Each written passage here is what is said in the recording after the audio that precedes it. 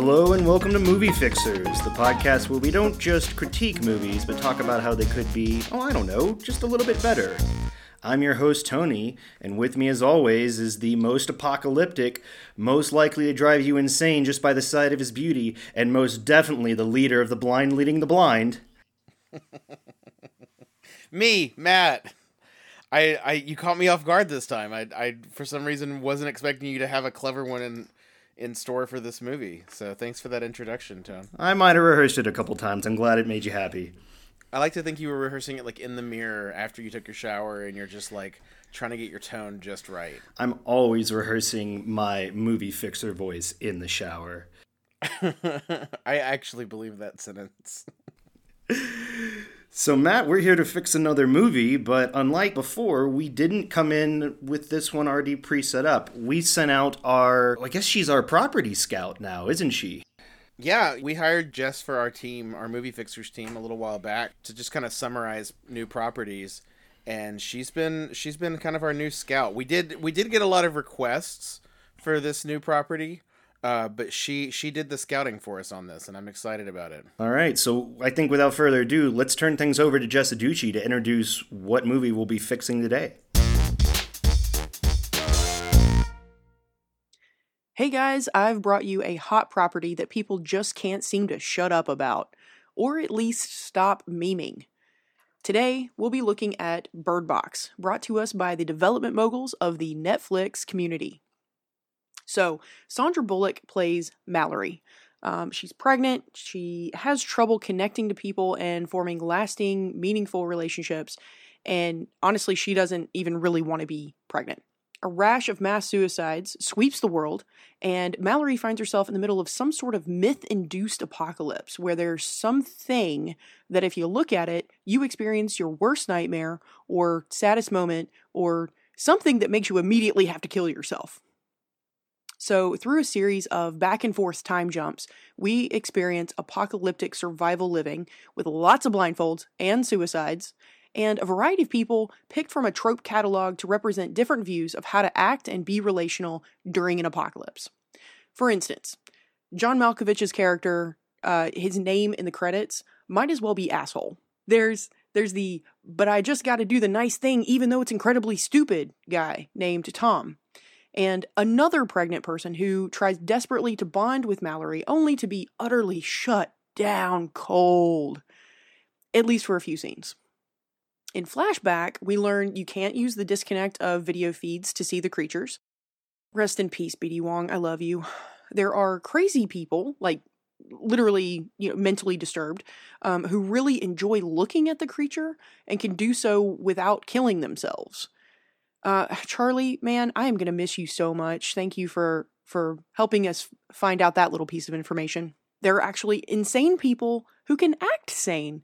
And, okay. Well, there goes the rest of the people living in the house. He just went around and killed everybody, including the other pregnant lady who's just given birth. So now Mallory and Tom have 2 kids to raise on their own for the next 5 years.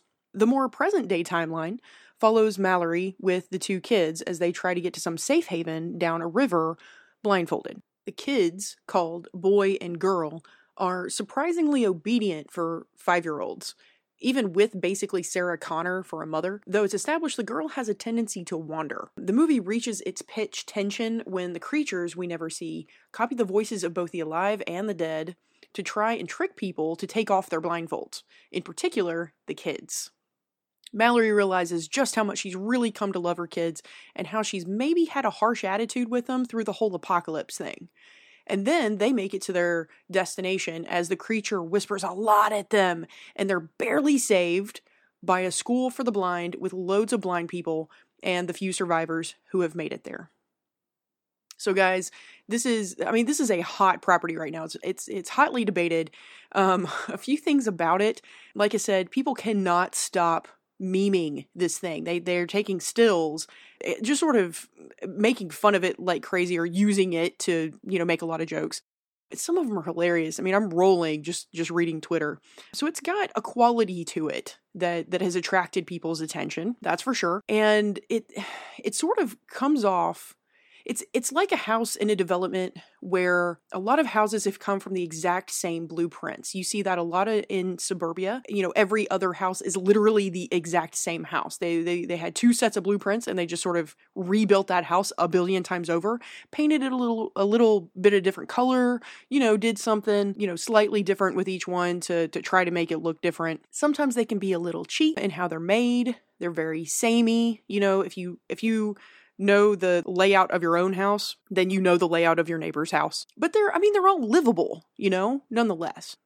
Actually, on Twitter, someone said something about how Netflix uses its algorithms, to get this property in front of people, and how the property itself was basically built with an algorithm. And I can kind of see what they're saying. It's a little tropey and a little samey.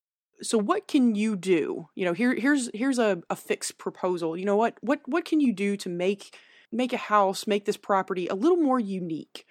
Stand out a little bit more in the field of copycat suburbia. And I've sort of made it through my summary with a little tongue in cheek, obviously. And when you talk about the plot, it's a little hard not to sometimes, but there is something I really like about this property, and that's the character arc and the discussion of the theme. It's all about relationships during the apocalypse, and I liked how Sandra Bullock, who can actually seem a bit harsh in her dramatic roles, really used that harshness and then softened with some appropriate, thematic push and pull.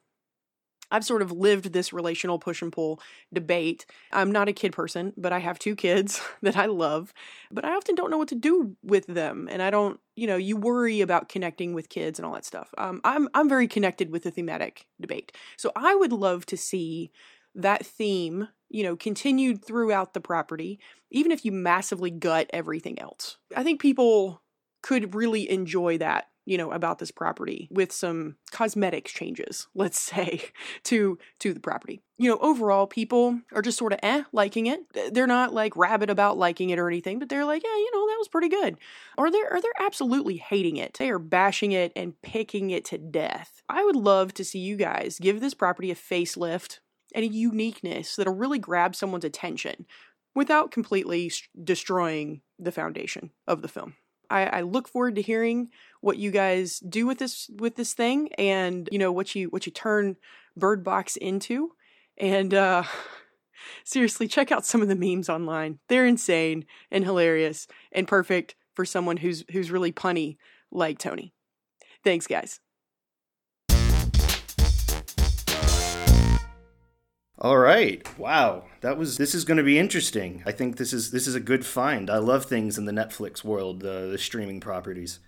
Oh yeah, me too. And this is super recent. We've done another Netflix property before. We did Cloverfield Paradox. Right. By the time we did it, the movie had been out for quite a while. So this will be definitely our most recent movie I think we've ever done. And Cloverfield Paradox, I think, especially, I think for both of us, we didn't really care for it by the end. Like, it started out good but fell flat. Matt, what did you think about Bird Box? I personally got a few recommendations to tackle Bird Box on this episode of Movie Fixers. We did put a call out in our last episode for people to say what they wanted us to do, and we did get feedback. So thank you, everybody, for that. Seriously, thank you. I had already heard of Bird Box. I had already seen quite a bit of about it online, because it's been kind of trendy since it came out. It stars Sandra Bullock, who's a big star, and it's kind of that perfect sweet spot of, you've got a celebrity in it. It's kind of a non-traditional, like, high-profile celebrity movie. It's like a thriller. It's got a lot of mystery around it, and it's been very polarizing, I think, for viewers. A lot of people think it's amazing. Quite a few people are really unimpressed with it. So I went in with, with really no expectations, just excited to see what this movie was that people were all talking about. Like, I remember over Christmas, a lot of family members were talking about this movie. I'm like, y'all don't ever watch movies. This is crazy that you've seen this movie. So all that is to say, I ended up enjoying the movie quite a bit. Yeah, I went in kind of thinking like it might be bad, since people were recommending it for Movie Fixers. I'm like, all right, well, what are the problems going to be with this movie? And it grabbed my attention really early and held my attention for the whole thing. There are a few bits that I wasn't super impressed with, but overall, it had me. It had me the whole movie. And I liked the cast. I liked the storytelling structure quite a bit. That's probably my favorite part of the movie. But yeah, I liked it. What about you? What did you think about it? This type of movie is not typically my bag, the suspense movie, this category. But I have to say, going in, watching this movie, I don't regret it. I'd say I even enjoyed it for the most part. And that was a really pleasant surprise, because I remember seeing the trailer. Netflix does that thing where you scroll over the thumbnail and it starts playing the trailer, and I thought, all right, I'll see this through. I was talking to Jess Aducci about how, I don't know what it is, but I've always sort of got an aversion to Sandra Bullock, which is really weird because Sandra Bullock's a really good actress, and there are very few things she's been in that I just did not like at all. Like, there are some things that I'm just not interested in, but I think that was more like the subject matter.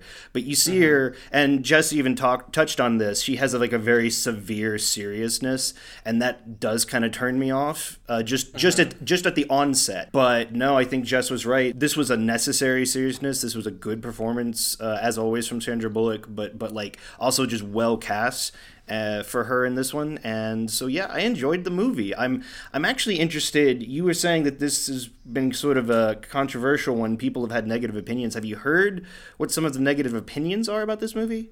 Absolutely. And I think this is a really good point to reiterate that, especially with this movie being as recent as it is, from here forward is going to be pretty spoiler heavy. So if you haven't seen Bird Box and you want to watch it without anything being spoiled for you, pause our podcast right now. Go check it out. It's on Netflix. It's only on Netflix. It's a Netflix original. And then come back later and see what we have to say about it. I'll give you a second to pause. Good safety warning there, Matt. Pause. Spoilers ahead. Put on your hard hats, everybody. We're getting into spoilers. Exactly. This is safety gear territory now. So the main complaint that I've heard from a lot of people is that the movie doesn't give you enough answers, that you never see the creatures in question, that you're never given, I mean, you're given an explanation at the beginning of the film from one of the characters, but it's really more like theoretical. It's not like a definitive answer as to what they are, where they're from, what they're even like, if they have a goal or if they're just pure chaos. Like, there's a lot of unanswered in this movie, and I can understand how that would be very frustrating for quite a few people. I personally did not find that frustrating. I kind of liked that you never saw the creature.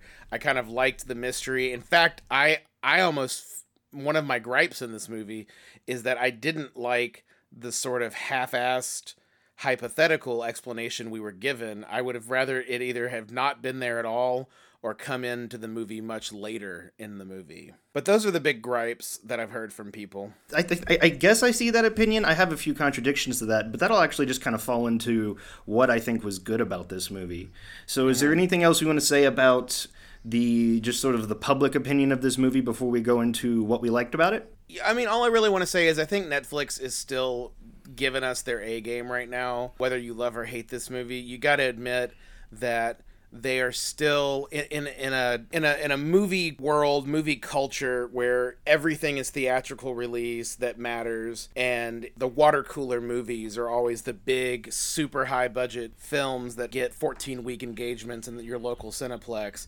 I gotta say, Netflix crafted something here and did just the right amount of advertising to make it noteworthy. I know we don't like, we talk about numbers on this show sometimes, and sometimes they mean things and sometimes they don't. Netflix did talk about how in the first weekend that they'd posted this to their streaming service, they had, I want to say it was like 270 million views in one weekend. I'm probably getting that number wrong, but it's something like, it's a very large number of views for a streaming movie. It did get a short theatrical run because I think Netflix is wanting to qualify more of its original films for award shows. All of its buzz right now is around its meme worthiness, you know? Yeah.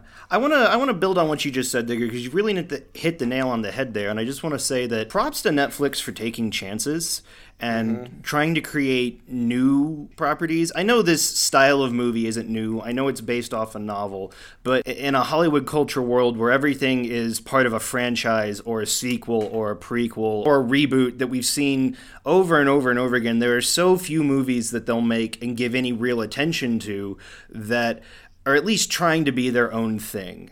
And that's what I think, Bird Box falls into a genre of movie, but it's not just, it's that movie, they've redone it, from the 80s. It's this thing that they've got a franchise. And that's not to say all of those things are bad, but that's just all we're getting right now because Hollywood is playing it safe and going for the safe money, and Netflix has the ability to be brave and to venture, and I think that's what's really going to put streaming on the map. And I want to give them a thumbs up because even if I didn't like this movie, which I did, this was its own thing. It was unique, and they gave it a lot of attention. And I think I don't have the exact numbers, but I read that within the first week, the entire 1/3 of their membership base had watched this movie. And that's a lot of people because Netflix has pretty much everybody subscribed to it, and that's with people sharing the accounts. Like, they don't even care. That's amazing. Well, enough heralding Netflix for how amazing they are. Let's get into this movie. But bad if we don't herald Netflix, how are we going to get movie fixers on one of their streaming shows? Valid point. All right, sorry. Let's go ahead and talk about what we liked about this movie. Matt, take us home here. What would you love? What did you enjoy? Okay, I didn't take a lot of notes about this because I this movie really did grab my attention from the beginning, and I just kind of bought in, and I didn't find myself, as we do with so many of these movies that we fix, taking copious amounts of notes about this moment or this character decision or, even costume choices. Like, I just was fully invested and sitting up straight and watching this movie. And I think that's easily the nicest thing I can say about it, is that it really grabs your attention. I attribute a lot of that to its storytelling structure. The movie starts with Sandra Bullock's character with two children in a boat on the river. Or actually, I think it starts with them getting in the boat and getting on the river. But anyway, the point is, it starts with them at that stage of this story.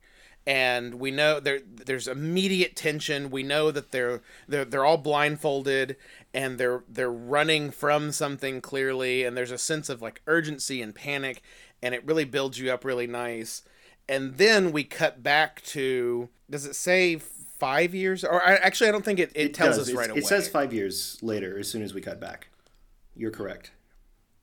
5 years earlier? Pardon me, yes, 5 years earlier. Right. Okay, yeah, so it's 5 years earlier, and we see Sandra Bullock, and we find out that her sister is Sarah Paulson. Quick note, when I saw the trailer for this movie, I thought Sarah Paulson was like her wife, and I was so excited for this like cool horror thriller with a lesbian couple at the helm, and I was I was a little unreasonably disappointed to find out they were just sisters. Oh no. Well, because in the trailer you see them like at the doctor's office getting the ultrasound of Sandra Bullock's pregnant, and I was like, oh, how cute. And Sarah Paulson is a lesbian, so it wasn't completely outlandish that she'd be playing the role. Anyways, I'm diverting. My point is the structure of kind of jumping back and forth in time, where there's this whole river journey with her and these two kids, and then kind of jumping back and forth and seeing how she got to that point on the river and why she's on the river and why things are the way they are, I think is really the best part of the movie, is that structure. Absolutely. Nail on the head on that one for sure. I put in there that the first 10 minutes, the pacing of the first 10 minutes between seeing the plot, the rules that are established, the backstory that we're given on everybody, and just the investment that we make into the characters is so well done. It's so efficient. I was just like, bravo. Like, no notes. Yeah, there you go. Efficient is such a good word, because I remember thinking, because we have the river scene, we cut back, there's a little bit of sister drama for just a second about like, have you talked to mom or something like that, but within like 60 seconds of that conversation, there's already have you looked at the news and seen what's happening? And there's she's watching the news for a second, and you kind of get the first establishing, and then it's like, okay, well we've planted these seeds as to what's going on, and then they go to the doctor's office and they have their conversation about, like, is she really ready to raise a baby by herself, any of those things. So you get that great little bit of character building, but we don't drag it on. It happens, it's effective, it gets the job done. We know exactly what headspace Sandra Bullock's character is in regarding this pregnancy, and then they leave the hospital and chaos happens. And I remember looking at my watch and being like, holy shit, like, we're getting into this movie. We're not dragging this out. And this is no Cloverfield paradox. No Cloverfield paradox. It's the opposite. I mean, and that's why I think it's so funny that people complain about not getting enough answers. I mean, I get the actual complaint, obviously, but I think this movie did such a good job of just continuing to deliver the next thing without lingering on anything for far too long, you know? Mm-hmm. And always trickling in new information, too. There was one of the simple examples I have of something I liked about in this movie was at one point Sandra Bullock's character Mallory has a shotgun and she's got it trained on somebody. And the asshole character played by John Malkovich makes a comment like she even knows how to use it. And show don't tell, she then takes the shotgun and begins to procedurally unload it. Which, first of all, I like that because if you're going to show firearm proficiency, someone who knows how to just unload a loaded shotgun completely. Quickly and efficiently. Yeah, quickly and efficiently knows how to use a shotgun versus, if she just fired it into the ceiling, it's like, okay, well, literally anybody could have done that. So now we know that she's reckless with the shotgun. Yeah, right. And the fact that they just showed that and it was done, and then later we get why she's efficient with it. Like, they didn't just, they show you something and then they trickle in information. Well, that's also a great character moment for her. Because it showed that she wasn't here for just, like you said, like shooting the gun into the ceiling or shooting every person that comes into the door. Not only does she unload the gun to show her proficiency, but to show where her character stood with that, too. Yes. And that's just one of the many things I think they did where they show, they don't tell, and they don't just exposition you either. I think in the beginning, of course, you get exposition. You get her reading the riot act to the two children about how this is what you're going to do. Do not look under any circumstances. And you get the news broadcast or the radio broadcast about the threat. And it's at the very beginning of the movie, and it's a little cliche, but at the same time, you got to get this information out. And once they do that, I think everything else kind of comes at a steady pace, and I like that. Yeah, I think you're really right about how this movie does a lot of great... We've talked about this on the podcast many times, because this is something they drill into you in all kinds of filmmaking classes and courses and whatnot, is the concept of show, don't tell, which there's an irony in a movie with a bunch of people with blindfolds on, show, not tell. But this movie does do it well, and it doesn't always do it, and you can't really always do it because, I mean, then you've got a lot of really silent, confusing movies. Right. But this movie does do a really great job of showing you what they need to show you instead of just like exposition. Not that there, like you said, not that there isn't some of that, and it couldn't have been better, but I got to give it props where props are due. That was well done.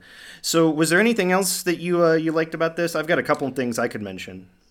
Yeah, again, I didn't really make a lot of notes about specific things because I was just enjoying the movie too much, to be honest. I really liked a lot of the casting choices. I mean, I know John Malkovich almost seems like too obvious of a choice to play the asshole at this point because he's just so damn good at it. But I thought he did a great job in the role, and I liked that all of the characters, for the most part, were dynamic characters that weren't just one note. Because, like, he was such an asshole, but he was more than that as well. You know, Sandra Bullock's character is a hard-ass antisocial, but she was more than that as well. And, you know, it's like we shouldn't be giving gold stickers for this because that's just how you should write movies. But at the same time, there's so many movies that have terrible character development that you got to give the gold stickers where they're due, right? Absolutely. That said, I think you've touched on everything. There's one more thing I want to talk about, and it's people. It's the thing that a lot of people, you said, were complaining about, that we didn't get enough information about what was going on about the event. And I would argue we got just enough information for this story, for these characters.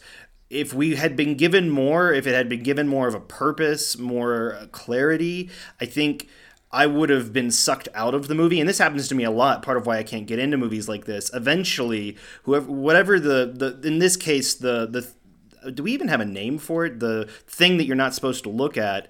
They never give a name for it. Which was also kind of cool. Like, it's just the threat is just that. It's a threat, and we know it's a threat, but these are people trapped in a house. These are people trying to just survive this event, and they're not going to figure out what it is and why it's happening and how to stop it. That's a different movie. That could be another movie happening at the same time. Man, that's such a really good point. And I think this is where, like, genre matters. Because this movie wasn't a horror movie. It wasn't a sci-fi movie. It was really a drama that had like a supernatural element to it. And the thing is, it was never important what that supernatural element was. It didn't even need to be named. It was just the inciting thing that drove the drama in this. And a lot of movies have the problem, this one did not, but a lot of movies have the problem where they create this paranormal or this supernatural element or this super scientific element, and what happens is they eventually try to explain it, but they're not prepared to do that, and the movie's not really prepared to go in that direction. So they either spend not enough time and it's confusing, or they spend too much time and it's distracting. And unless you're like the kind of person who wants to create that supernatural world where you do get into the sci-fi and fantasy of it, then if you're not willing to commit that far, don't even try.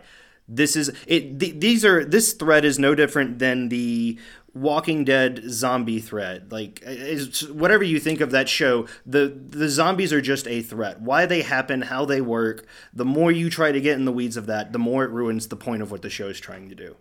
Exactly. And, you know, I noticed right away that this is a variation on a zombie movie. There were a lot of similarities to the movie I Am Legend, I noticed. But the thing is, like, that's fine. It's an apocalypse movie. It's surviving after the fall of civilization. And that's a thing. I mean, one of my favorite things in movies like that is whenever they find, like, the stockpile.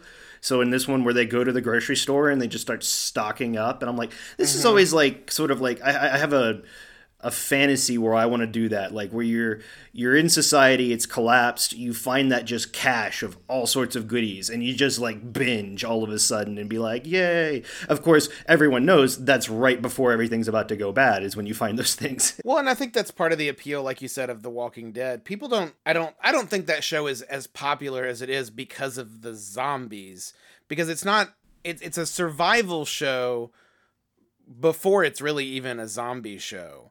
And those are the elements that I think keep people watching those sorts of things, is their struggle for survival. It's like you said, the threat's almost like not even important. It's just the threat. It's the thing that's causing them to have to survive. Exactly. And I think Bird Box understands fully that is the kind of movie that it's making. Speaking of understanding, one of the last things I want to say that I think was done right with this movie, it goes back to, again, that pacing and giving us just enough information. At the end, she makes it to this sort of sanctuary that is what the present day story is all about. And when we get to the sanctuary, we understand what it is, why it works as a sanctuary, and that now they're going to start a life here. And then we're done. That's all we needed. We didn't need more. We didn't need to see them like working in, like, because this is a movie and not a series, we can infer the rest. Like, we got all the information we needed, we got a little bit of peace, and then it was like, and you guys are done. This journey is over. I think that it's funny that I think that's the other issue that people have with this movie. I haven't read this one as much as the other, but I mean, it's the same token. It's that whole like wanting more understanding. I think people wanted like a real epilogue to the movie where it's like a year later and the kids are older and she's doing whatever she's doing and they're having a conversation about what it actually was, and you know how it's so crazy to think that was a year ago. Like, I think that's what people wanted out of the end of this movie. And the thing is, I don't think it would have ruined the movie had they done it. I just, like you, I don't think it was necessary at all. I think we got to the resolution of the present day story, the River story, And that was the story. It was a survival story, and they survived. Mm-hmm. And I think people say they want these things, and this may sound bad, but people don't always know what they want. They want to know, but the truth is what they really want is to be able to come up with answers, and that's what they want, and they're doing that. They're going to make their own theories. They're going to make their own assumptions. We always want our assumptions like confirmed these days, and to the point where we can't watch a trailer without trying to figure out the whole movie before it comes out. It's madness. But the truth is you don't want those things. Just as much as you don't want to see the threat. I thought it was brilliant that we never really saw the threat in its full form. It would have, especially because the whole thing is the very sight of it drives you mad, and the fact that we're an audience not driven mad by it, it would have completely castrated it. And that was very smart, even though people wanted to see it. It's like, no, you don't. It's funny you say that because I don't actually know if you know this or not, so I may be telling you something new. They did release because they did film with the creature, and like a whole effects team came up with the creature, and they've released since what it looks like and explained why they opted to not put it in the movie.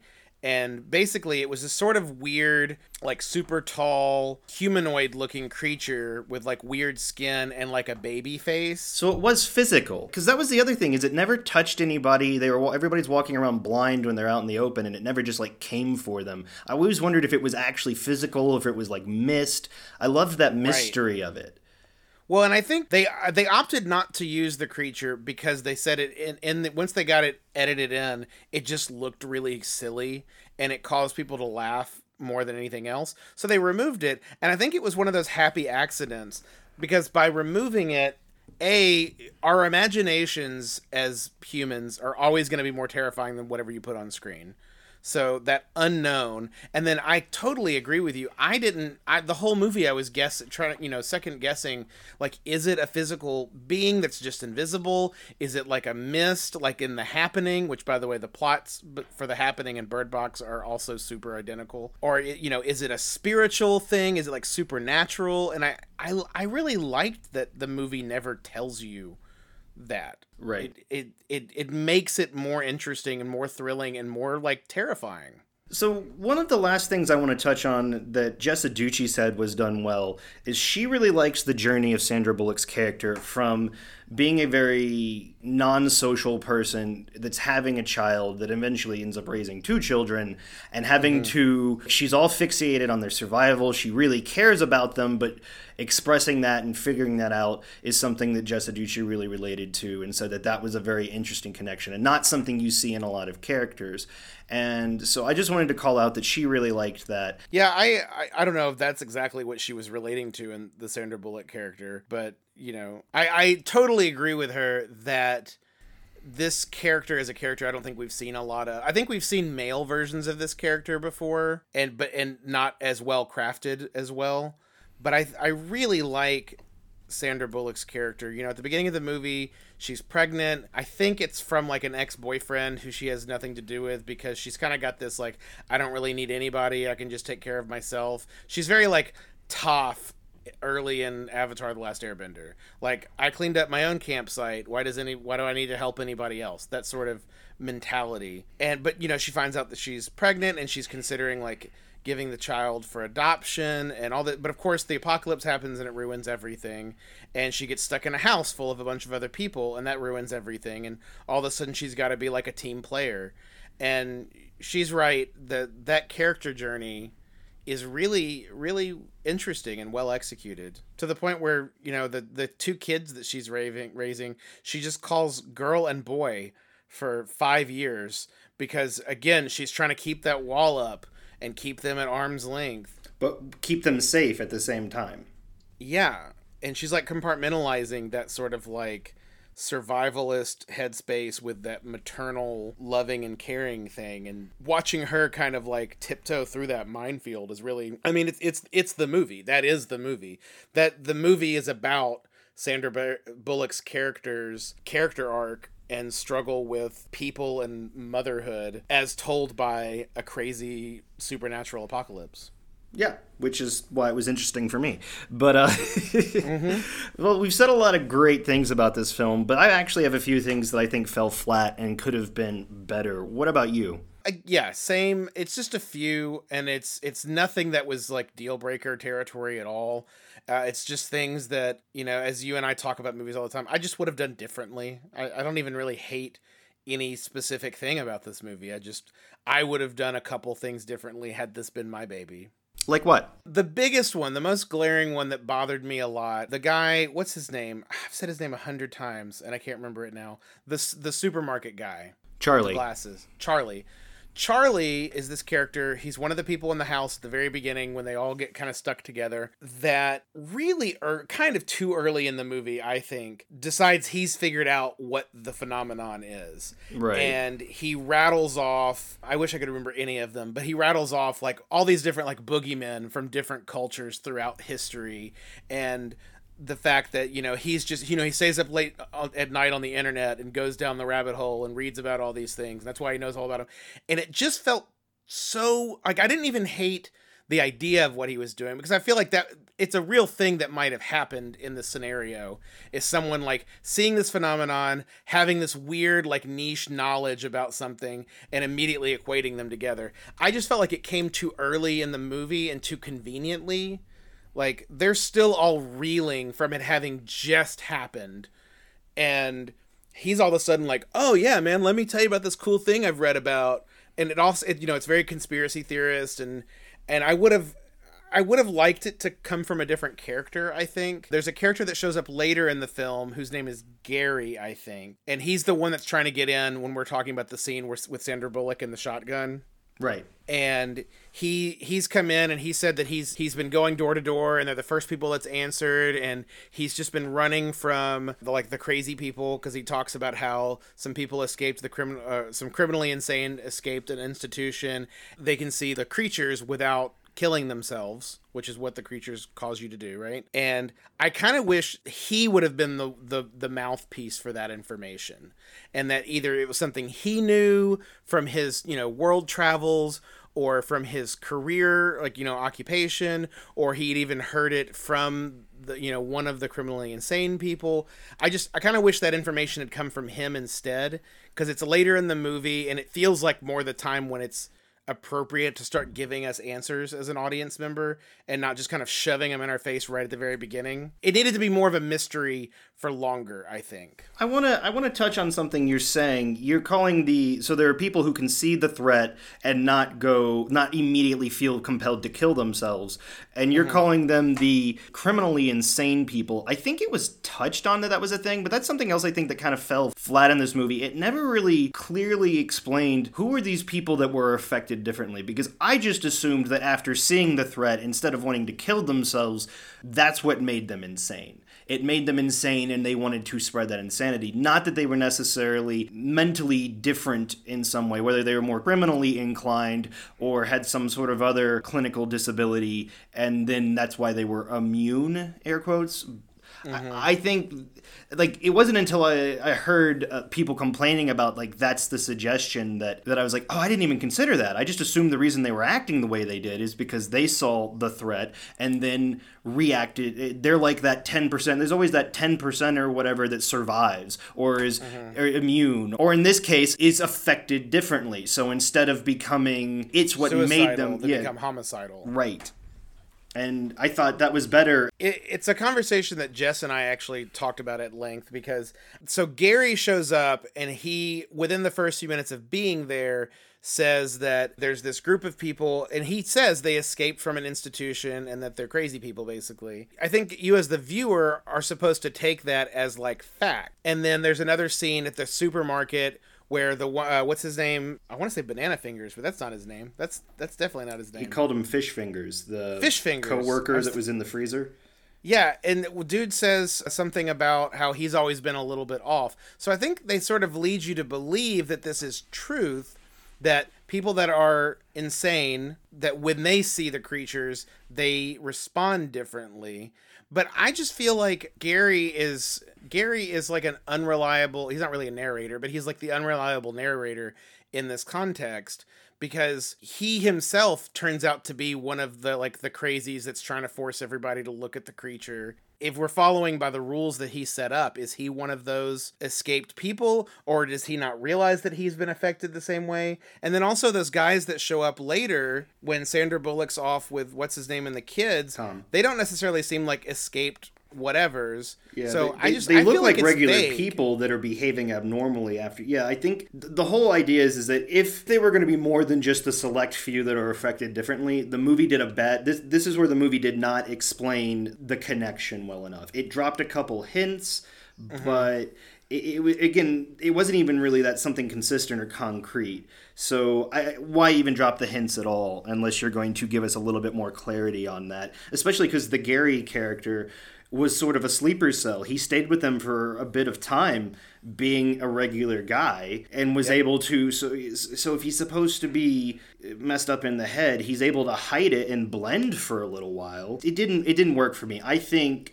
At least agree. My headcanon that makes me enjoy the movie more, and it's what I just sort of took from the movie while watching it, was that they see the threat, it affects them differently. Now they feel compelled to expose as many people as possible and do whatever is necessary for said exposure. And that's why Gary was able to blend, because he knew if he blended then he'd be all right. Versus the group we see later when things have really gone to crap and they're more organized to expose you through brute force because they've got the numbers at that point. But that definitely fell flat for me, and I just wanted to bring it up there because you kept referring to them, and I think that's another point where the audience or the people that have seen this are really just like, no, what was that? Come on.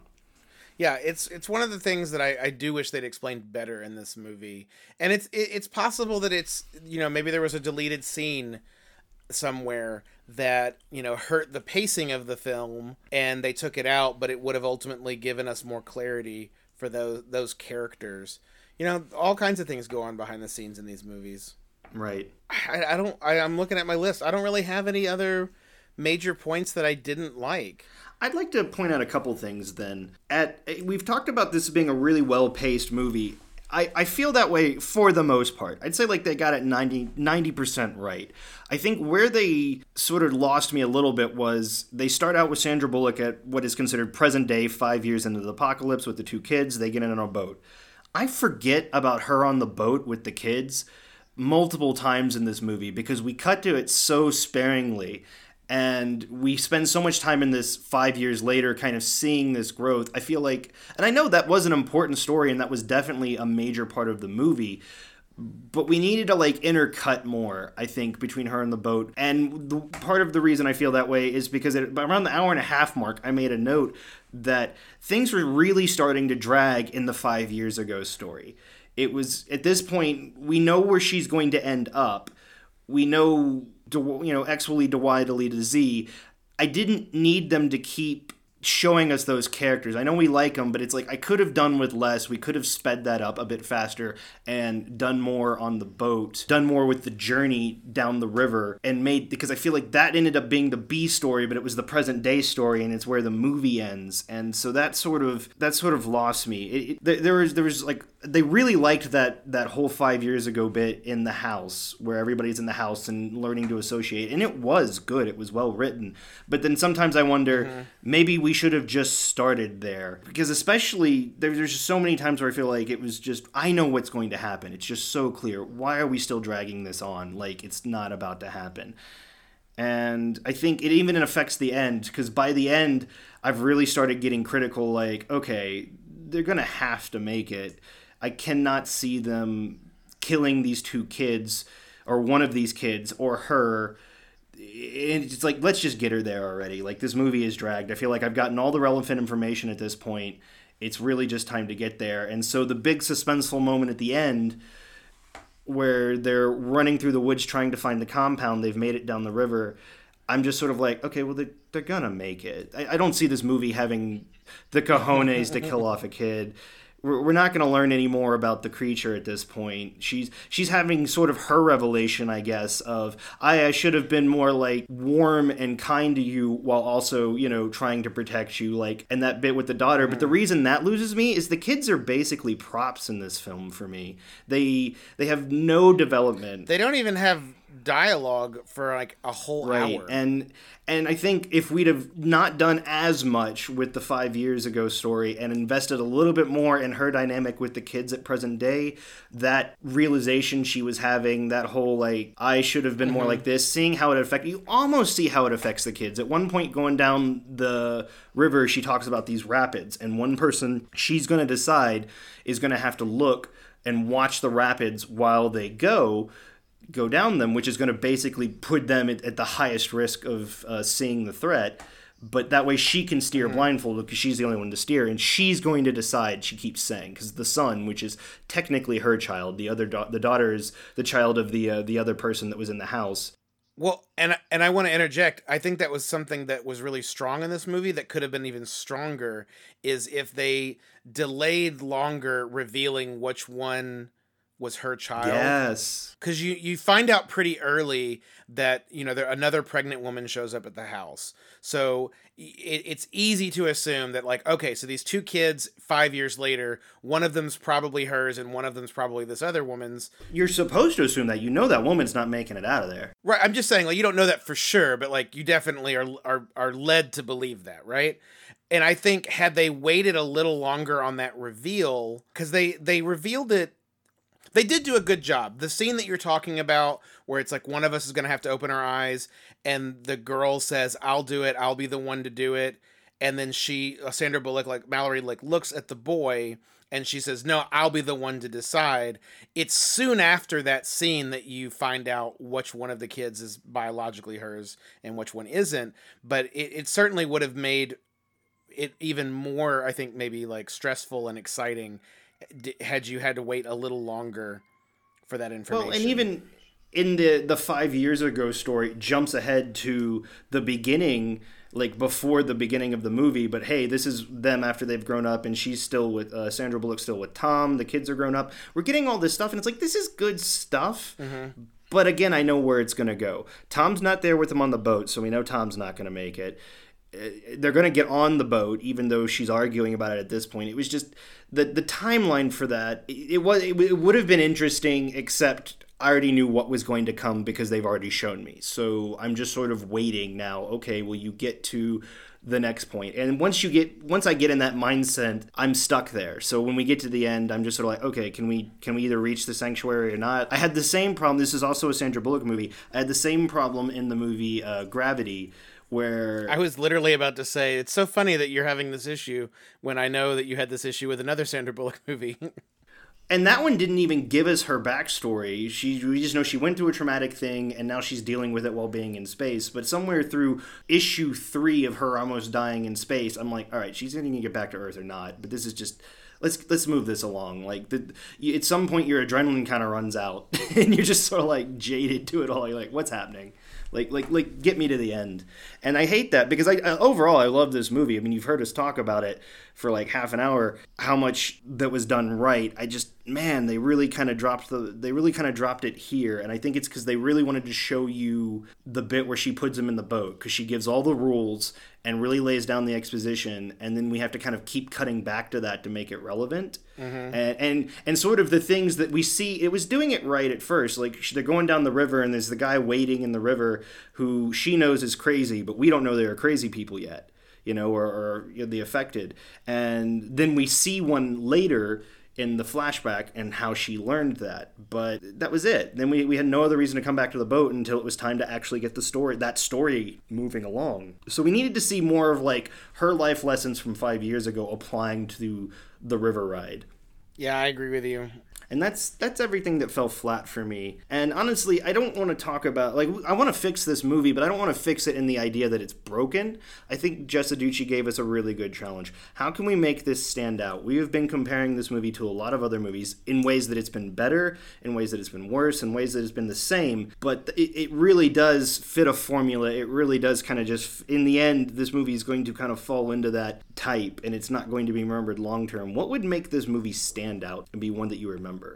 Man, I don't know, because this movie does kind of stand out to me, and I think it's because it's less about this creature and the supernatural side of things, and it's more about her character's story. It's what separates, because I mean, I remember thinking at the end of this movie when they're running, and she's got the two kids, and she's running through the woods, and how much it reminded me of the end of The Happening, when, like, we used to joke, like, they're being chased by the wind, basically, and why it feels different in this movie, whereas it felt, like, comical and sort of stupid in The Happening, and it's because of your investment in her, and your investment in her character. So I guess if I had to pick something to make this movie stand out more, is to maybe just put, like, even more energy into that. It's like you said, we do spend a lot of time away from the river.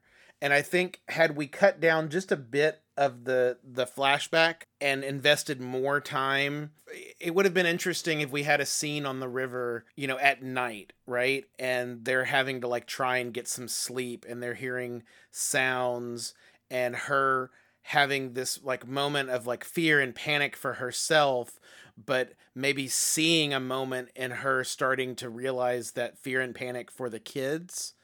And think about them more than her. So maybe just maybe that's it. Maybe just develop the relationship with the kids more than they already did. Because they did do some. Well, and there was implication that the daughter felt slighted by her, and I would have liked to have seen more of that. When she was talking about making the choice between which kid is going to watch and which kid isn't down the rapids, they would keep cutting to the daughter's face as if she knew, because she wasn't the bio kid, that she was going to get picked, and that has she really just been around this whole time as an expendable tool for Mallory to use to take care of her and her son. And at least that's what I was reading into it. So I think that would have been a much more interesting thing to see, is her dynamic with the kids and how it wasn't going perfect and how one of them did feel excluded. And like you said, keep it a mystery about which one's really hers and not, so that we assume it's the one and it turns out to be the other. But because I could see Sandra Bullock's character feeling more devotion to the kids she had to promise someone she would take care of, versus the one that's just hers. Like, that just kind of fits true to her. Like, okay, well, I did get close to this person, I did make this promise, now I have to honor that, versus she's always been unsure about her own kid. Assume as the audience that it's the one she's sort of being more callous to is the one that isn't hers, and that sort of flip, like all of those things. But then let me throw one more thing in here along with all of this that I think would make it stand out, and you tell me how you feel about this. What if they didn't all make it? What if she lost one? If she lost one of the kids? But by the end, what if there was an actual consequence? Because that was the thing that was really losing me at the end there. No consequence. What if one of the kids didn't make it? Like, it'd be a little bit of a harder story. It'd be a harder lesson to learn, and it wouldn't be awesome, but like, you wouldn't feel great about it, but then you would feel like an actual impact that might stick with you. Because the movie sets up, like all these movies do, everyone that's going to die. Like, she gets in that house and you say, okay, all of these people are going to die. You even know that because they're not there at the beginning of the movie when it shows her 5 years later. So they're all the expendables. Every single one of them. You're going to get to know them. You're going to get to like them. They're going to kick it. What if the surprise is that's not over? There is still consequence. So when she's trying to make it to that compound, one of them actually gets lost, or she loses one of them to the threat.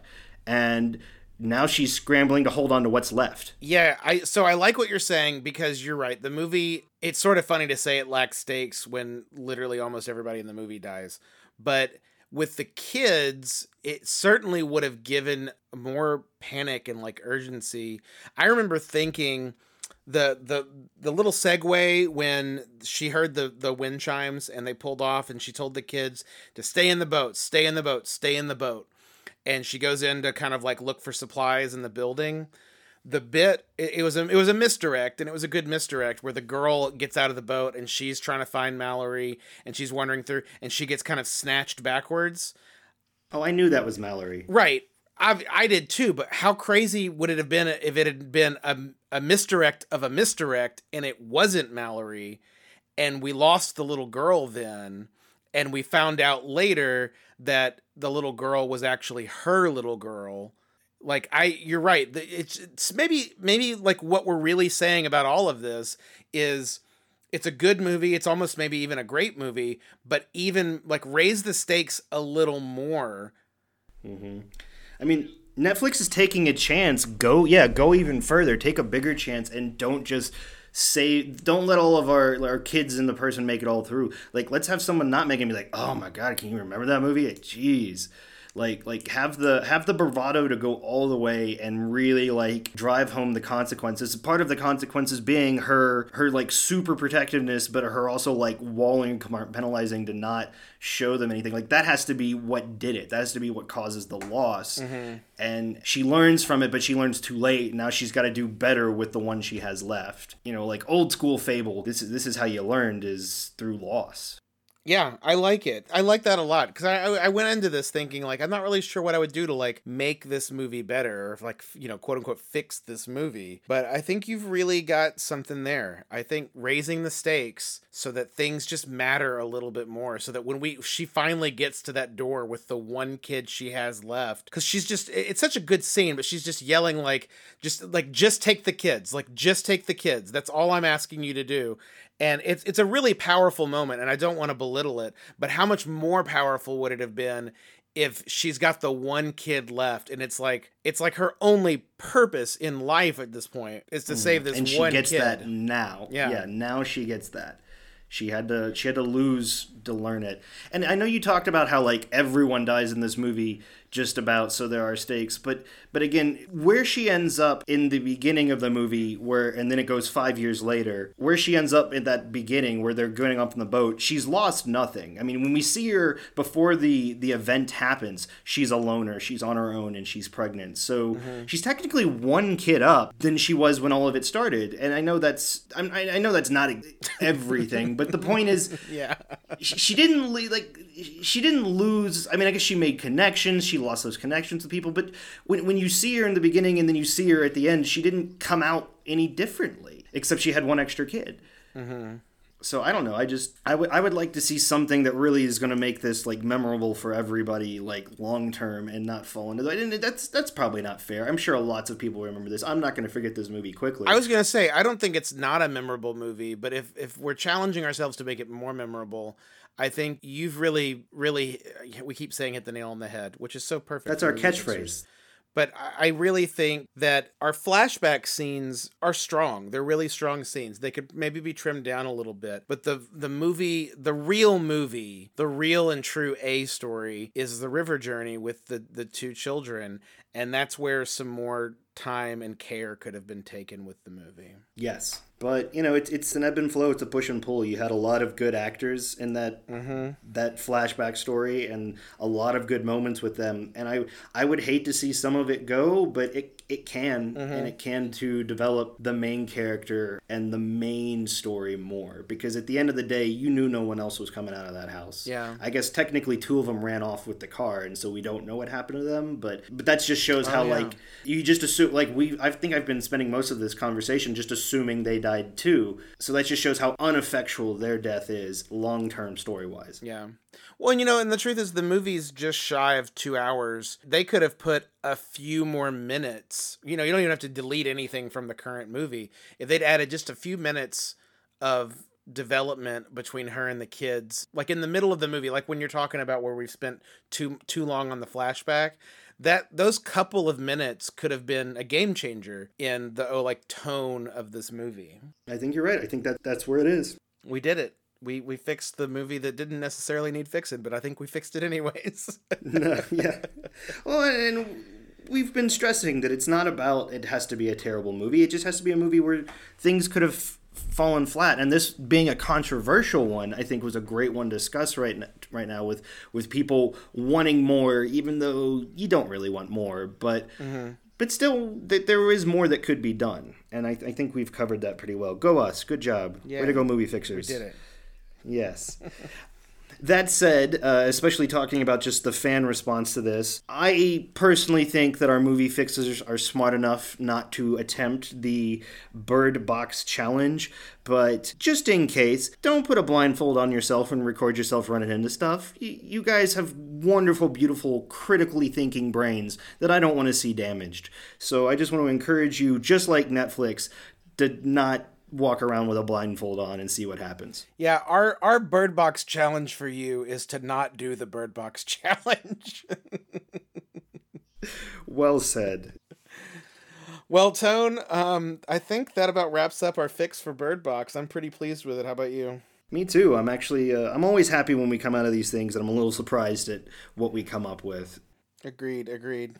So where are we headed next with movie fixers? Well, I've sort of enjoyed having Jess Aducci and the fans scout out new properties for us, so I don't want to commit to anything just yet. I do want to say we should probably try and get another podcast out in the next few weeks, but if that ends up being a discussion episode, one of our Let's Talk on broader topics about films, I'm happy to do that.